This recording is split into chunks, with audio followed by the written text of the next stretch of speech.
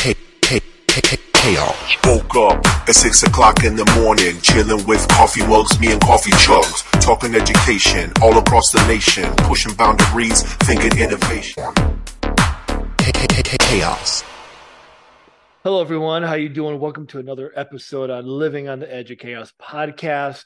We are here with another exciting guest that's going to share his perspective through his journey of education, thinking through, at the time of this recording, all the buzz around, I'm going to say generative AI, but for many of you, it's the Chat GPT, or who knows by the time of this goes out, it could be maybe you finally got released on the wait list from Bing, or you've fallen in love with Bard, whatever the flavor of the day or hour might be. And the conversation itself is not all about that, but really thinking about education and our approaches to how we teach and approaches to students learning. And so I'm really excited to bring this guest in. I've already learned a great deal from him, and I think he is just among all of us trying to navigate these waters to figure out what this is. Not that we have all the answers, but just a wonderful conversation ahead to figure out where we are in our headspace. So Peter, I'm so excited. I've been looking forward to this conversation. I've been following your work on LinkedIn and other stuff.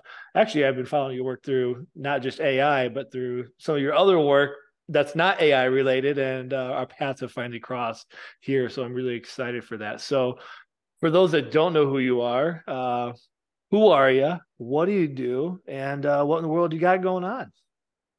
Okay, Aaron. Well, first of all, thanks for the invite. I'm excited to talk about AI and a little bit about my journey there. And just kind of a thumbnail, I've started out as a high school social studies teacher. I did that for about 25 years. Just for a reference point, when I first started teaching, my tech landscape in my classroom was a blackboard, an overhead projector, a film strip projector. We used to get movies from the BOCES library, and of course mimeograph, which you may remember is that funky smelling blue paper, right? So that's kind of where I started teaching, and after about 25 years of that, I kind of drifted into being a teacher on special assignment. So for about 5 years, I coordinated a history department, K-12. Somebody said, gee, you should be an administrator. I said, well, I don't have paper for it. And I said, I'm going to be 50. And my friend said, well, you're going to be 50 anyway. So, why don't you go get the paper? So I did that. And then I spent about 5 years as an assistant superintendent of instruction, which is a whole nother podcast when you go from teacher to ASI and kind of skip over, assistant principal and principal. But we'll save that for a follow-up. I've been working as a consultant and a curriculum designer for well over 30 years, and that's kind of gotten me all over the place. My public school teaching career was all back in New York State. Now I'm out in Portland, Oregon, where for about the last 10 years, I've been an adjunct at the University of Portland School of Education. I teach in the master's program. I've been teaching a social studies methods class and also an ed tech kind of boot camp when they first come in the summer. I teach an undergraduate ed tech class. And all this is done very PBL style. All our work in the courses is done on WordPress. I teach my students to use it. All our work's very public. We've been very outward facing. We've developed a whole bunch of iBooks. We developed an iOS walking tour of Japantown and Portland. So we've done all kinds of stuff. So that's kind of the details. But I think before we talk about AI, just want to mention my teaching style because, my views on AI are really driven by how I like to teach. Sure. Honestly, when I first started, I was the quintessential history teacher that you had back in high school, lecture, put on 5 shows daily, unit tests, the whole bit. And I used to wander into the art room next door where, I had to get stuff, pens and papers and construction paper. And I used to think to myself, what would Tom's class look like if he taught the way I taught? And I said, well, you know what? He would look like he'd be up front painting and the students would be watching him paint.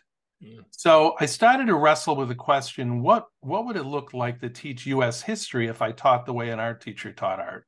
And so that kind of drove what I was doing. And I think I kind of moved from seeing myself as dispensing content to really becoming a designer of learning experiences and really trying to focus on getting the students to use higher order thinking and a lot of historical thinking skills, giving them a lot of choice, and then really giving them a chance to reflect on their learning, which parenthetically later got me to develop something called the taxonomy of reflection, which if you Google is very popular and people seem to think it works. It's kind of my model for reflective prompts. Throughout all of that, I was always looking for tools. What could I use to make it better? Back in the 90s, I started using Front Page and teaching my students to use Front Page and eventually teaching other teachers to use it. In the early 2000s, I started doing a lot with print on demand. I was based in Rochester, which is the home of Kodak, Xerox, and Bausch and Lomb. So it's a very print-centric kind of imaging center. And I hooked up with some people that were actually the publishers of those books that you make when you send all your photos off to turn into a calendar. And we actually created kind of a print on demand for educators center at this factory. We started training people. And then iBooks Author came along in the early aughts there. And so I started using that, which was a free way to, again, get students publishing, getting their work out. And so I've done all sorts of work with them. And kind of the epitome of all that stuff, just a quick story, and then we'll get into AI. I was asked to come up to the University of Alaska, Juneau, to teach in their MAT program, the intro course. And they recruited me for tech skills. And they said, we want you to teach Alaskan history. Now, mind you, I've got 40 students. A third of them are Native Alaskans, and they bring me in to teach Alaskan history. And I say to the guy that's recruiting me, I say, well, that, he goes, don't worry about it. I just want you here for the tech stuff. So I came in, I announced the first day, I said, guys, I'm going to be really honest with you. I don't know much about Alaskan history, but we're going to learn about it together, and we're going to work in the archives. We're going to interview elders, and we're going to put out an iBook on Alaskan history and culture, and that'll be our project for these next 3 weeks. And it ballooned into so much that it turned into 6 iBooks. It was a series. Oh, wow. And we got it up and published in 3 weeks, and it went on to win some awards as Textbook of the Year in some iBooks author conferences and things and so forth. So, I mean, that's kind of the epitome of it, which is to say, how can you design learning experiences? How can you find the right technology that allows kids to be creative, that allows them to share their thinking? And quite honestly, I think AI, as scary as it seems at times, may be the next tool to do that with. Yeah, I love that. And I appreciate you sharing all that, because the ideas that come to mind while you were talking through that is 2 things. One, it's very clear that you're a lifelong learner, which I think in almost every case of educators or anybody really, we're constantly learning, whether we realize it or not, and whatever our interests are. And you can see that through the stories you've told. And I think the other piece is like this constant refinement or the reflection, using some of your own work on what are our philosophies of education, how do we approach teaching and learning, and wherever we are, that's I always like to say that that's where we are in the moment, but it doesn't mean that that's the end point. And you've kind of showcased this kind of evolution of you constantly thinking through what I want to be as an educator. I like that story of connecting it through the art teacher. I think that's pretty powerful. And so here we are, you're started with mimeographs, and once you have that smell, you'll never forget it, and things constantly move and groove and evolve, and things come and go. But here we are in this world of AI, and AI is not new. It's not like this is something that just radically emerged, but there's been a tool, Chat GPT, that is really, as I've been telling people, kind of shaking the pillars of education a bit. And it's made them take a look in this field and realizing, one, maybe they've been using it and not realizing it. Two, this new tool is now maybe forcing a lot of us to rethink some bigger things. And so as you're going through your own journey, not just where are you in your headspace, but how have you been trying to grapple with that in terms of, I don't know your whole context of knowledge with AI, but I know for me, like I understood like just surface level stuff. And now these tools have really, I've taken a nosedive deep into it, become intrigued by it. And now it's got me rethinking bigger things in education that I've been grappling with since I've started my career. You know, how have you tried to navigate some of this? Because I think it's important both for those trying to process AI, and I think this bigger picture of how we continue to process our own practices, regardless of what the next emergence of whatever it is going to be. Yeah. Well, I mean, first of all, I want to say that I jokingly tell my friends that I have a veneer of understanding of technology. I don't really go under the hood. So despite the fact I've been teaching people to make websites since the mid 90s, I don't know HTML, Yeah, so right, right. that kind of sums it up, I Yeah, mean, right. so I don't pretend to understand everything that's going on with AI. I mean, certainly like a lot of people, I had been watching AI creep into my life, and starting, I'm telling my speaker to shuffle Steely Dan while I'm, washing dishes or something, and realizing, well, it's kind of smart, but it's not too smart. And I think like everybody else, when Chat GPT dropped a few months ago, that was like a wow. And the thing I can kind of compare it to, uh, having been around long enough, is I can remember when the web was text only. And it Mm. was kind of this niche thing, and people were in these little chat groups and, whatnot. And suddenly, in the mid 90s, I think it was Netscape figured out a way to, have images. And suddenly, whoa, the web's here. And within a year or two, front page was out, and I was making web pages. So I'm really new to AI. I mean, what I understand about it is it's something. It's certainly far from the usual search tool that we think of. I mean, it isn't, it's very interactive. It allows you to have follow-up queries to shift the focus.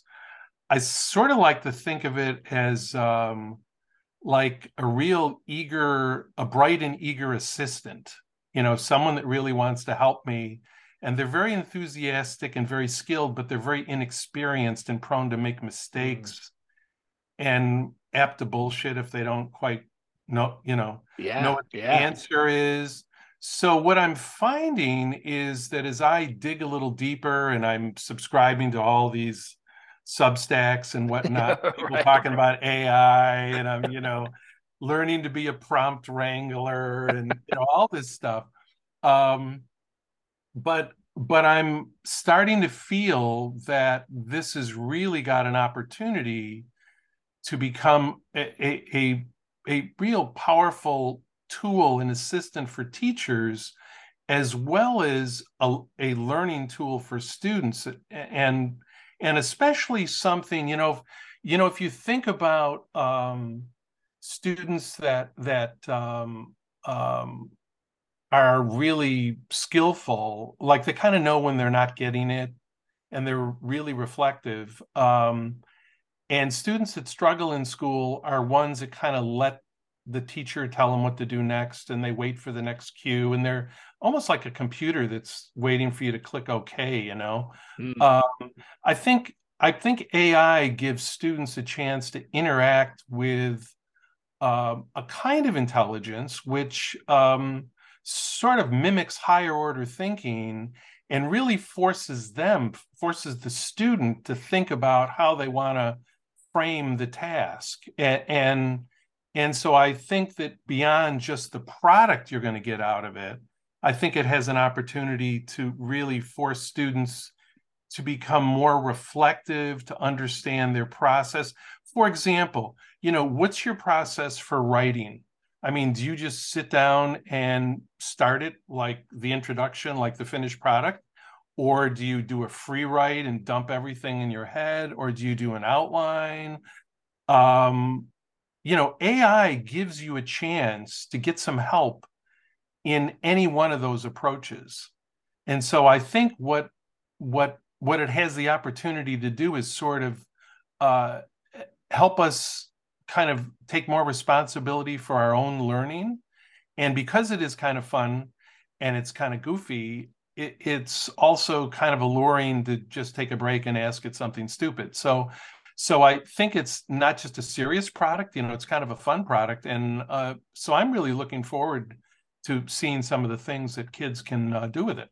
Yeah. And I appreciate, there's been several times in this conversation where you've admitted, like, I don't know how to do that. We talk about the Alaskan history, or I don't know all the things to web design, or the AI, we don't know all the things. And I think that's a really important concept for any of us. Is I think sometimes there's this burden that we feel as educators, whatever your role might be in the education field, I'll just say educator in general, where we still have this pressure that we put upon ourselves that we think we have to know everything.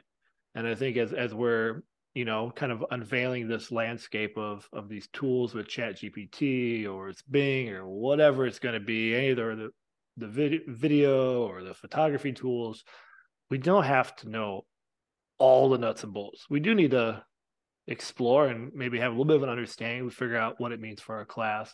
But I think that vulnerability to be like, I don't know, but let's learn this together, I think is a really crucial piece to navigating what this looks like. And so as you're going in and you're diving in, and like you said, the prompt wrangler, I like that phrase a lot. How are you slowly trying to process this with the teaching and the stuff that you're doing now? Like, how are you? I mean, I've looked on your website. I put the link in the show notes, and I've seen you've got like an AI toolkit, and it's not like it's like banned and not allowed, and you're trying to like piece these things together. What's that looking like for you, or what are things that you're trying to consider and process through for people who are in the same boat as you, or maybe for some that are going, man, maybe it is time for me to kind of start to think about this, but I don't even know what to even consider.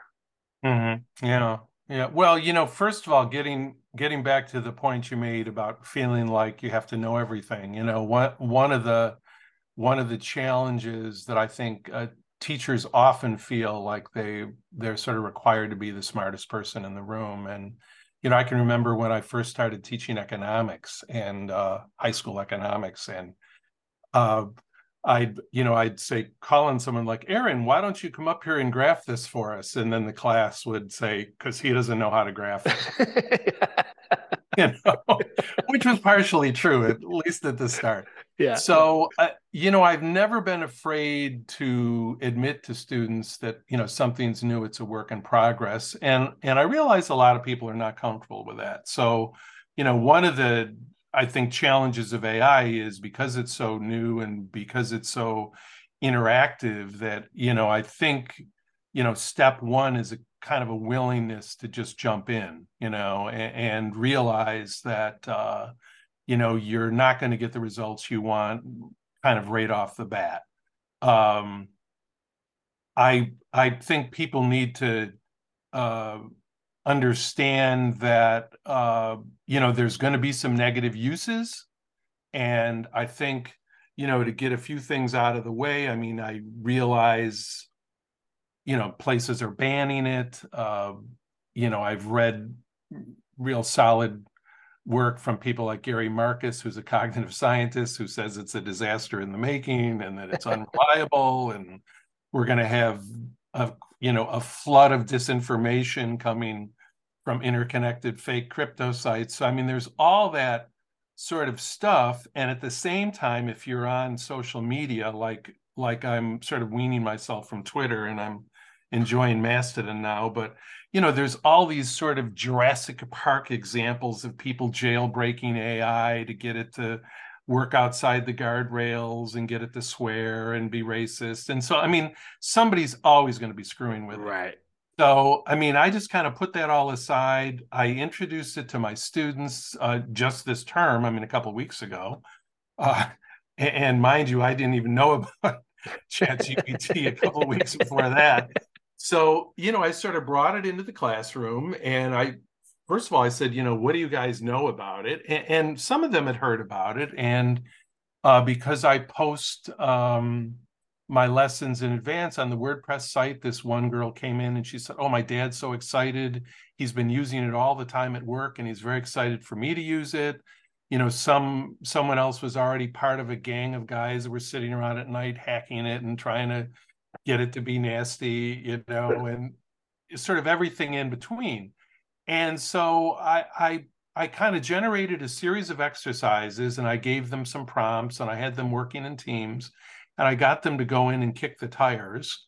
And then they shared out what they found and people were, of course, we're speaking of AI, but we should clarify that you've got this sort of chat GPT kinds of things on one side, and then you've got the image AI things like Midjourney and Dolly. So I was kind of doing both at once, and they're generating all these crazy images, and they're doing all this stuff, and we kind of, I often think when I'm teaching something new that I kind of don't like to put a lot of structure in terms of what the students have to produce. So I sort of kind of went in and just let them mess it all up, and some people came back with good stuff. Some people came back with bad stuff, not bad stuff, but stuff was just kind of silly.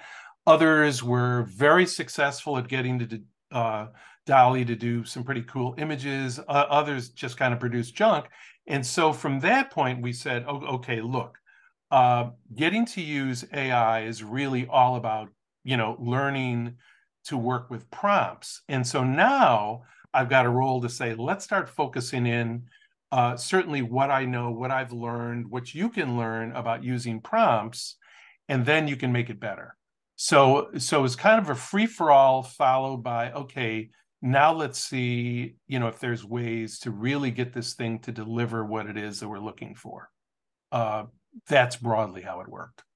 Yeah, and I think you hit on a key point there, something I was just speaking with some district leaders earlier today at the time of this recording, and I was bringing up the idea of like things to consider, and there's obviously a lot to consider, but like we're in this space now where I believe like something that like Chat GPT has brought to the surface, and this is my own opinion, is like we've kind of not been very good at digital literacy. Like we still have a large amount of kids that don't really know how to do a proper Google search, so to speak, and do the advanced tools to really figure out how to parse out key information. And now here we are with another layer of how to gather information and how do we, like you said, the prompts, how do we craft the prompts? Because if you feel like it's not giving you what you want, the odds are you didn't write the prompt in a way that could pull the information out. Not that it's perfect and everything can be right. There's mistakes and there's lots of those things. But now we're in this space of, especially like post-COVID, how do we work to have better conversations with one another as humans? And then how do we have conversations? I'm going to say machines, and I know that's not necessarily the right way, but like with the algorithms and the prompts to be able to get out information that we need that can help us be that springboard into further learning, new thinking, that type of thing, not as a prompt to like have like a final answer. And I think we're trying to grapple now with like, holy cow, like we've got some serious things that we need to think about how to weave into the education system, because the disruptions here, this is the way forward, whether we want to, whatever our emotions are. So how are we helping kids be ready to use these things that are available, not just now, but moving forward to be successful? Yeah, well, that's That's a big question. I've tried to break it down for students to say, okay, first of all, you're actually not having a conversation. You're actually giving it prompts, and you don't have to be polite. Saying thank you doesn't get anything better. What you really need to do is you need to think about the intersection of your subject area knowledge. So, for Yeah. example, if I'm getting Dolly to come up with the illustration I want, having an understanding of art history or styles, or if it's going to be a photographic style image, lens settings and terminology. So there's that, but then there's also your descriptive skills. How do you fine tune it? What's the sequence of the prompts? Um, and so, I've tried to share with them that obviously the more elaborate and specific you can be, the better the results you're going to get. With something like ChatGPT, it's sort of keeping track of what feels like this conversation. And so you can sort of use it to revise previous work. Like, for example, if you've had it write you a 5-paragraph something or other, you can say, let's go back to the 3rd paragraph and let's focus on this. Or you can break requests up into smaller chunks. For example, work on the introduction for for a while until you get the tone you want, and then you can build out from there. I've told them that you can play with things like persona and style. You can ask, now again, I'm speaking largely about the chat GPT or the sort of text-based stuff, but you could ask it to revise and be more concise or more wordy, or to be more specific. You can say, please give some examples here, or explain the reason for doing something. You can play around with things like tone, and you can say you want something more academic or more friendly. You can play with audience. Let's say that you're styling this for students, or you're writing something that's supposed to be professional, or it's something supposed to be a 5th grader. And if you think about what we've always tried to teach students about communication, it all starts with audience and purpose. And so what I find is that everything that you need to work with Chat GPT, let's say, to get it to write the thing you want to write, or Dolly or Midjourney to get it to generate the image you want, really comes back to just learning to give very sort of specific, detailed instructions. And so what it's really doing is, I think it's training you to be a better communicator. Now, somebody may come along and say, well, listen, the brains behind AI is so weird that you just think that's what's going on.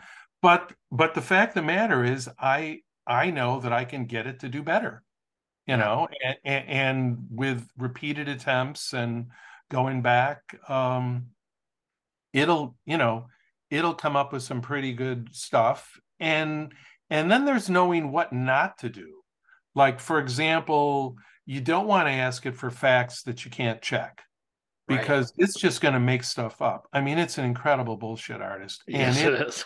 And it lies with great. I mean, somebody somewhere has got to be doing a George Santos Chat GPT merge, because it'll just happily fake what it's doing. So you really have to think about what you're asking it, and the kinds of tasks. So at least at the broad level, that's kind of my starting place with students and anyone that I'm working with on it. Yeah, no, I think it's, as you were going through that, it makes me think kind of through a new lens of the very things that we're thinking the kids will no longer need to know using these tools. They almost inadvertently need those skills and thinking thinking prompts to be able to truly use the tool in a way that will be useful to them. And it was funny, even this morning I was I was trying to dabble in with the idea of code, and I know it can do different types of languages. And so I was just messing around with it. And I was trying to get it to see if it could do like block-based coding with like Lego Education or the new Spike Prime robotic kit that's out. So I was having to try to write some code. Now it doesn't like give you visuals in the chat GPT, but I had it like I want it in word-based blocks. So it was going through and it gave me the answer, so to speak. And what I found really interesting was just like you said, like it made stuff up. Like the actual thinking progression of how to do the code made sense. However, like three of the blocks it referenced you to click in these, you know, like it would tell you go into this section under controls and then grab this block. Those blocks actually are like non-existent. They're not even actually like the things. But what I liked from that though was I still have to know then what blocks to put in replace of in lieu of the BS that it's giving, even though like the thinking behind it, kind of like the pseudocode was actually spot on. It's just that those things weren't actually in existence. And so it just has me thinking too of like how to write the prompts like you've been talking about, but too like we still have to have some underlying knowledge to make sense of not just to detect the BS, but how to navigate these things. Because if that's what I would have tried to do and I didn't have any working knowledge, there's no way I could have used it. Like, because I would have been stuck on step one when the block didn't exist. So I think there's like this interesting intersection that maybe through some curiosity of students, they're going to want to know stuff. You talk about like the visual tools.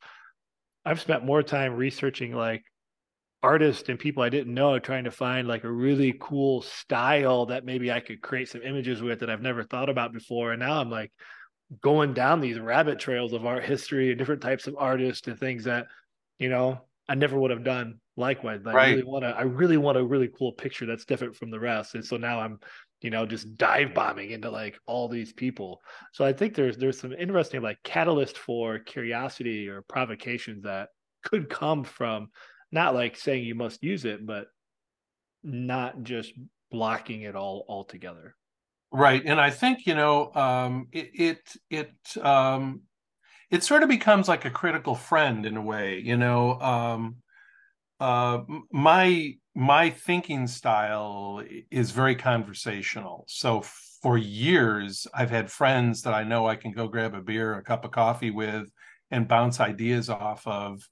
And there's kind of like no other way for me to get into that sort of sweet spot of trying to explain something to somebody in the hopes that as I explain it, I'm going to better understand it. So it's kind of like me summarizing, but I'm really brainstorming and we're having conversations. I'm trying to frame it with them. And I'm starting to say, you know what? I'm kind of able to do that with ChatGPT. I don't have to buy it a beer. I can just sit there and I can kind of bounce ideas off it and go back and forth and uh, sort of bring it to bear in different points in my workflow.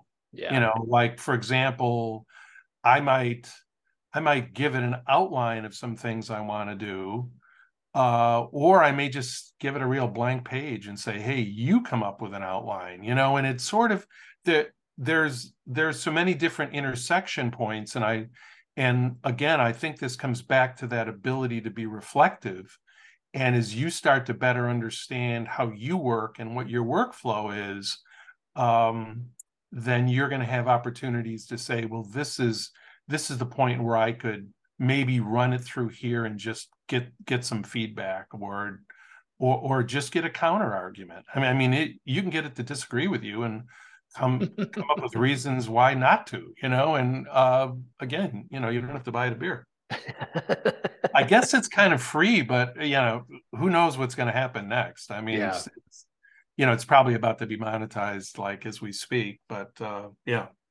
No, I love that. So, I think one of the biggest short-term worries, fears that I think are in education, in the short term, why people are trying to just wrap their head around all the things and what does it mean? And I've never heard of this and this, that, and the other. The first thing that always flares right up is the topic of like plagiarism, of cheating, of copying, and Mhm. that kind of immediate emotional feel that we have, like, oh my gosh, especially if you're probably like a language arts teacher or something within like the written language where that's the bulk of your work, and how are you, not that there's a crystal clear answer or a approach, but like how are you trying to work through that topic, with what you teach and the students you're working with? And it's I think it's one of those pieces that I think it opens up a much bigger question.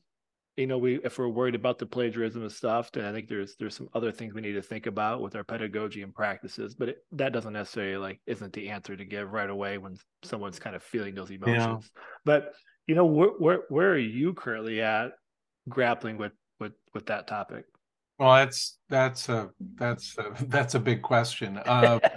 One of the things I would say is it goes back to my teaching style. So, for example, um, I am not someone who thinks that teaching is talking, and if I say things really slowly and clearly, somehow the information will go to you, and that conversely, if you raise your hand and tell me what I was, and play guess what the teacher's thinking, and you give me back the answer I want, you can, I'll say correct. So I mean, I sort of killed off that information flow a long time ago. Yeah. So basically, in my classes, every week students are working on projects. Like, for example, in the ed tech class, I may give them a few tools and then ask them to create a product with that. Sometimes the product has some focus, like it may be a particular kind of lesson, but oftentimes it's, whatever kind of lesson they want, because I have students that are, student teaching, say, in the second grade, and students that are student teaching in a high school chemistry class. So, I pretty much say, here's some tools, here's some ways to use them. I want you to use that to design a lesson. And because this is all going to be online, that the audience for it isn't me. The audience is the rest of the world. And, if you're going to try and get a job as a teacher, you're going to be able to point at the digital portfolio from our course, which is why we're not on Moodle, though the rest of the school is. I mean, we're outward facing. So in that particular regard, the stuff they're producing for me isn't anything that sort of mimics the traditional paper. You know what Gotcha. I mean? Yeah. So that means that my teaching style kind of lines up very nicely with not having to worry quite so much about plagiarism. That's the first thing. And as somebody very wisely told me years ago, if you can't fix it, feature it. I say, okay, look, Chat GPT is out there. So use it if you think it'll help you. But all I want you to do is be sure at the end of your post or your lesson that you explain how you used it and how it worked, and reflect a little bit onto whether or not it helped you. Yeah. So for example, you've got the ability as a teacher, or in my case, my students that are studying to be teachers, they're basically in the business of generating learning resources. And, this can be a great help. I would say to all teachers, I mean, think of all the differentiation that you've wanted to do. Well, here's your opportunity to have, pump in a reading and have it turn it out at three different Lexile rate, scores. And so the plagiarism is kind of less of an issue for us. It's um, going back to the larger question for other teachers. I mean, I think they're wrestling with the fact now that some kid's going to go on Google and copy and paste something out of there. And if you're a bright teacher, you take a real unique phrase, put some quotes around it, and search it, and you can go find it. Right. So basically, they were already plagiarizing using that. We had a way to catch them, and this just broke that. Right. And so now I realize that there's people that are going to come along and say, well, I've got a tool that you can pump this in and you can tell me if AI, excuse me, and it'll tell you that AI likely produced this. And I'm sure there's going to be ways to hack that so it can't. So, I mean, I guess I'm just really not even interested in going down that road. I mean, in the same way that I would have people say, well, we shouldn't have students carrying smartphones in the classroom because it's a distraction. And I'm saying, wait a minute, you have like more computer power than Apollo 13 in every kid's pocket, and you suddenly want to make them drop them off in the front of the room. If they're using it, it's because you've got a boring class and they're distracted and they're on their phones. So how do you leverage those devices? I mean, it's really kind of no different than that question. Yeah. It's the And same ball and chain, isn't it? yeah, I mean, if your goal is to say, well, we're just going to take it all away so you can't use it, then they'll give you some burner phone and they'll keep their real one, right? That's right. I would share just for people that haven't really messed with it yet. I just had a kind of a few thoughts for teachers as to what they could do with it. Some kind absolutely. of specifics. So, for example, we talked about generating learning resources. So, I mean, you want handouts, worksheets, guides, summaries, and all that.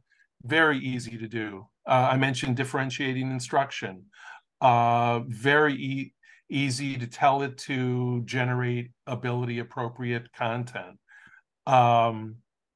You can, you could give it a prompt that says create a lesson plan for blah, blah, blah, and it'll develop a lesson plan for you. You can tell it to design a formative assessment. You could ask it to say you're about to study this particular subject. Will you give me some terms and, a glossary of terms and definitions? Will you create a rubric so students can self-assess? Will you give me exemplars of a well-written essay on a topic that meets a certain criteria? So I mean, you think about all that kind of stuff you can do. And if you're a good teacher, you're doing a lot of it on your own. Will AI do it better? Probably not, but think about if AI got you 3/4 of the way there, and with a lot less of your own time, you could be reaching a lot more students. You can dig a little bit deeper. You could plug in a student's essay and ask it to give it suggestions as to how to improve their writing, and it'll generate some things which are generally pretty workable. I find that it really works great as a scribe. Like, for example, I years ago, I started trying to use Dragon Speak or whatever it was. Oh, yeah, that's right. Yeah. Yep. Voice to text. And, I went through about 3 different versions of it at different times. I kept coming back to it. But I always learned that my speaking voice, just doesn't match my written voice at all. I mean, it's just a whole nother way of communicating. Yeah. And so what I do with AI sometimes is I will do the voice dictation into a device, because AI doesn't do voice dictation, or at least the products I'm using don't. Someone will come up with that next. But so I will dictate and I'll get the text, and then I'll put it into AI and I'll ask it to remove the redundancies, add punctuation, make it more coherent. And it kind of cleans up what had been my sort of oral stream of thinking into something that now I can work with, a little bit better. And so I've been encouraging students to do that. I've been encouraging them to really use it to be more, as I've said earlier, reflective about their practice. Students are asking it to generate outlines, research questions, brainstorming ideas. You can test and prototype with it to summarize complex text. And you can get very specific. I mean, you can say to AI, hey, listen, I want you to tutor me. Now we're talking about Chat GPT here. to prep for the GED or the U.S. citizenship test or something else. And you can even ask it to do some adaptive testing of a subject. So if you get it right, you get a harder question. If you get it wrong, you get an explanation and perhaps an easier question. I've been kind of playing around with it as a discussion partner and maybe as a participant in a Socratic seminar, either leading it or being a member of one. I like that. It's kind of another voice in the room. We can be kicking something around and pop it in there, and let's see what the big AI brain is going on. So I don't know. I mean, I think we are so early in this. We're certainly going to, well, I just read where Microsoft is going to put it into Word and PowerPoint and Outlook. So, before long, there's going to be a little AI sidebar. I mean, I use Neva, I think I'm pronouncing it right, as a search engine. And already I'm getting kind of an AI produced paragraph with references. There's an AI tool called Proximity, which kind of is a merge of search versus just ChatGPT, and it actually gives you a kind of a paragraph style answer with footnotes showing you where it got the source material. So there's all kinds of things coming along, and Pearson's just sitting there drooling, figuring out how to merge a learning management system with AI. Oh my gosh, you bet. That's right around the corner. Yeah. Whether it'll be any good or not, I don't know. We'll have the Pearson stamp, so that'll make schools feel comfortable. But yeah, I know. I mean, even it's funny as we talk through this.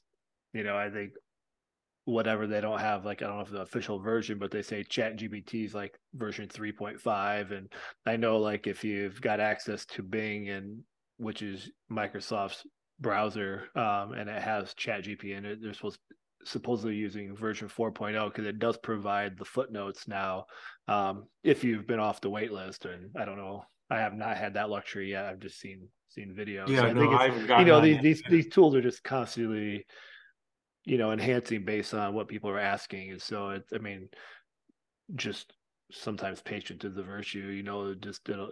They'll constantly evolve to keep the users using. I mean, because that's at the end of the day. Well, I mean, think about, when phones got to be smartphones suddenly were geolocated, right? Yeah. And suddenly someone said, well, people have cars, people need rides, people have phones, we know where the driver is, we know where the ride, I mean, it's just going to be iteration after iteration, and as I have tried to share with people as, they think about Bloom's taxonomy and my taxonomy of reflection, when we talk about creativity as Bloom defined it, being creative was not like, well, I'm a great poet or a dancer. It's really finding new uses for existing things. It's putting things together in new ways. So, I mean, I think we're just, we're barely on the front door of what's going to happen. And if you find yourself subscribing to any AI email lists or whatever, I mean, there's just lists of product after product, right? AI for real estate people, AI for dating apps, AI, I mean, just everyone's just saying, what happens when I stick AI with something else? Yeah, right. And I think it's going to be, it's weird because you ever, you're on a trip and you're in and out of a lot of different places and you're using different, like sinks, and some have automatic faucets and some don't. And and some you actually have to turn the thing. I think we're in for this era now of like varying amounts of AI and things, Yeah. Like, for example, if Siri starts to mess up my playlist, I mean, it's hopeless. I mean, Siri is just, dumb as dirt, And so we're going to be using products and suddenly, or services or tools, and some of them are going to have AI in them, and we're going to like flawlessly say, oh, this is great, I'm going to leverage that. And then others are going to be like this clunk because there's no AI. And it's like, wait a minute, you mean I can't just fix this with another prompt kind of thing? Right. And right. So I mean, we're going to be going through that for quite a while now. Yeah, we are. And it's, kind of reminds me of my vehicle that I've got, a phone holder so I can listen to my Sirius XM that sits above the CD player, that now just occupies space. At one time used to be the end all be all of where's my CD wallet so I can properly get my right songs in the right order. And so it's we just keep advancing. Listen, I'm old enough that I used to be bombing around with an 8-track. Hey, there you go. Listening to Grand Funk Railroad. That's right. That's right.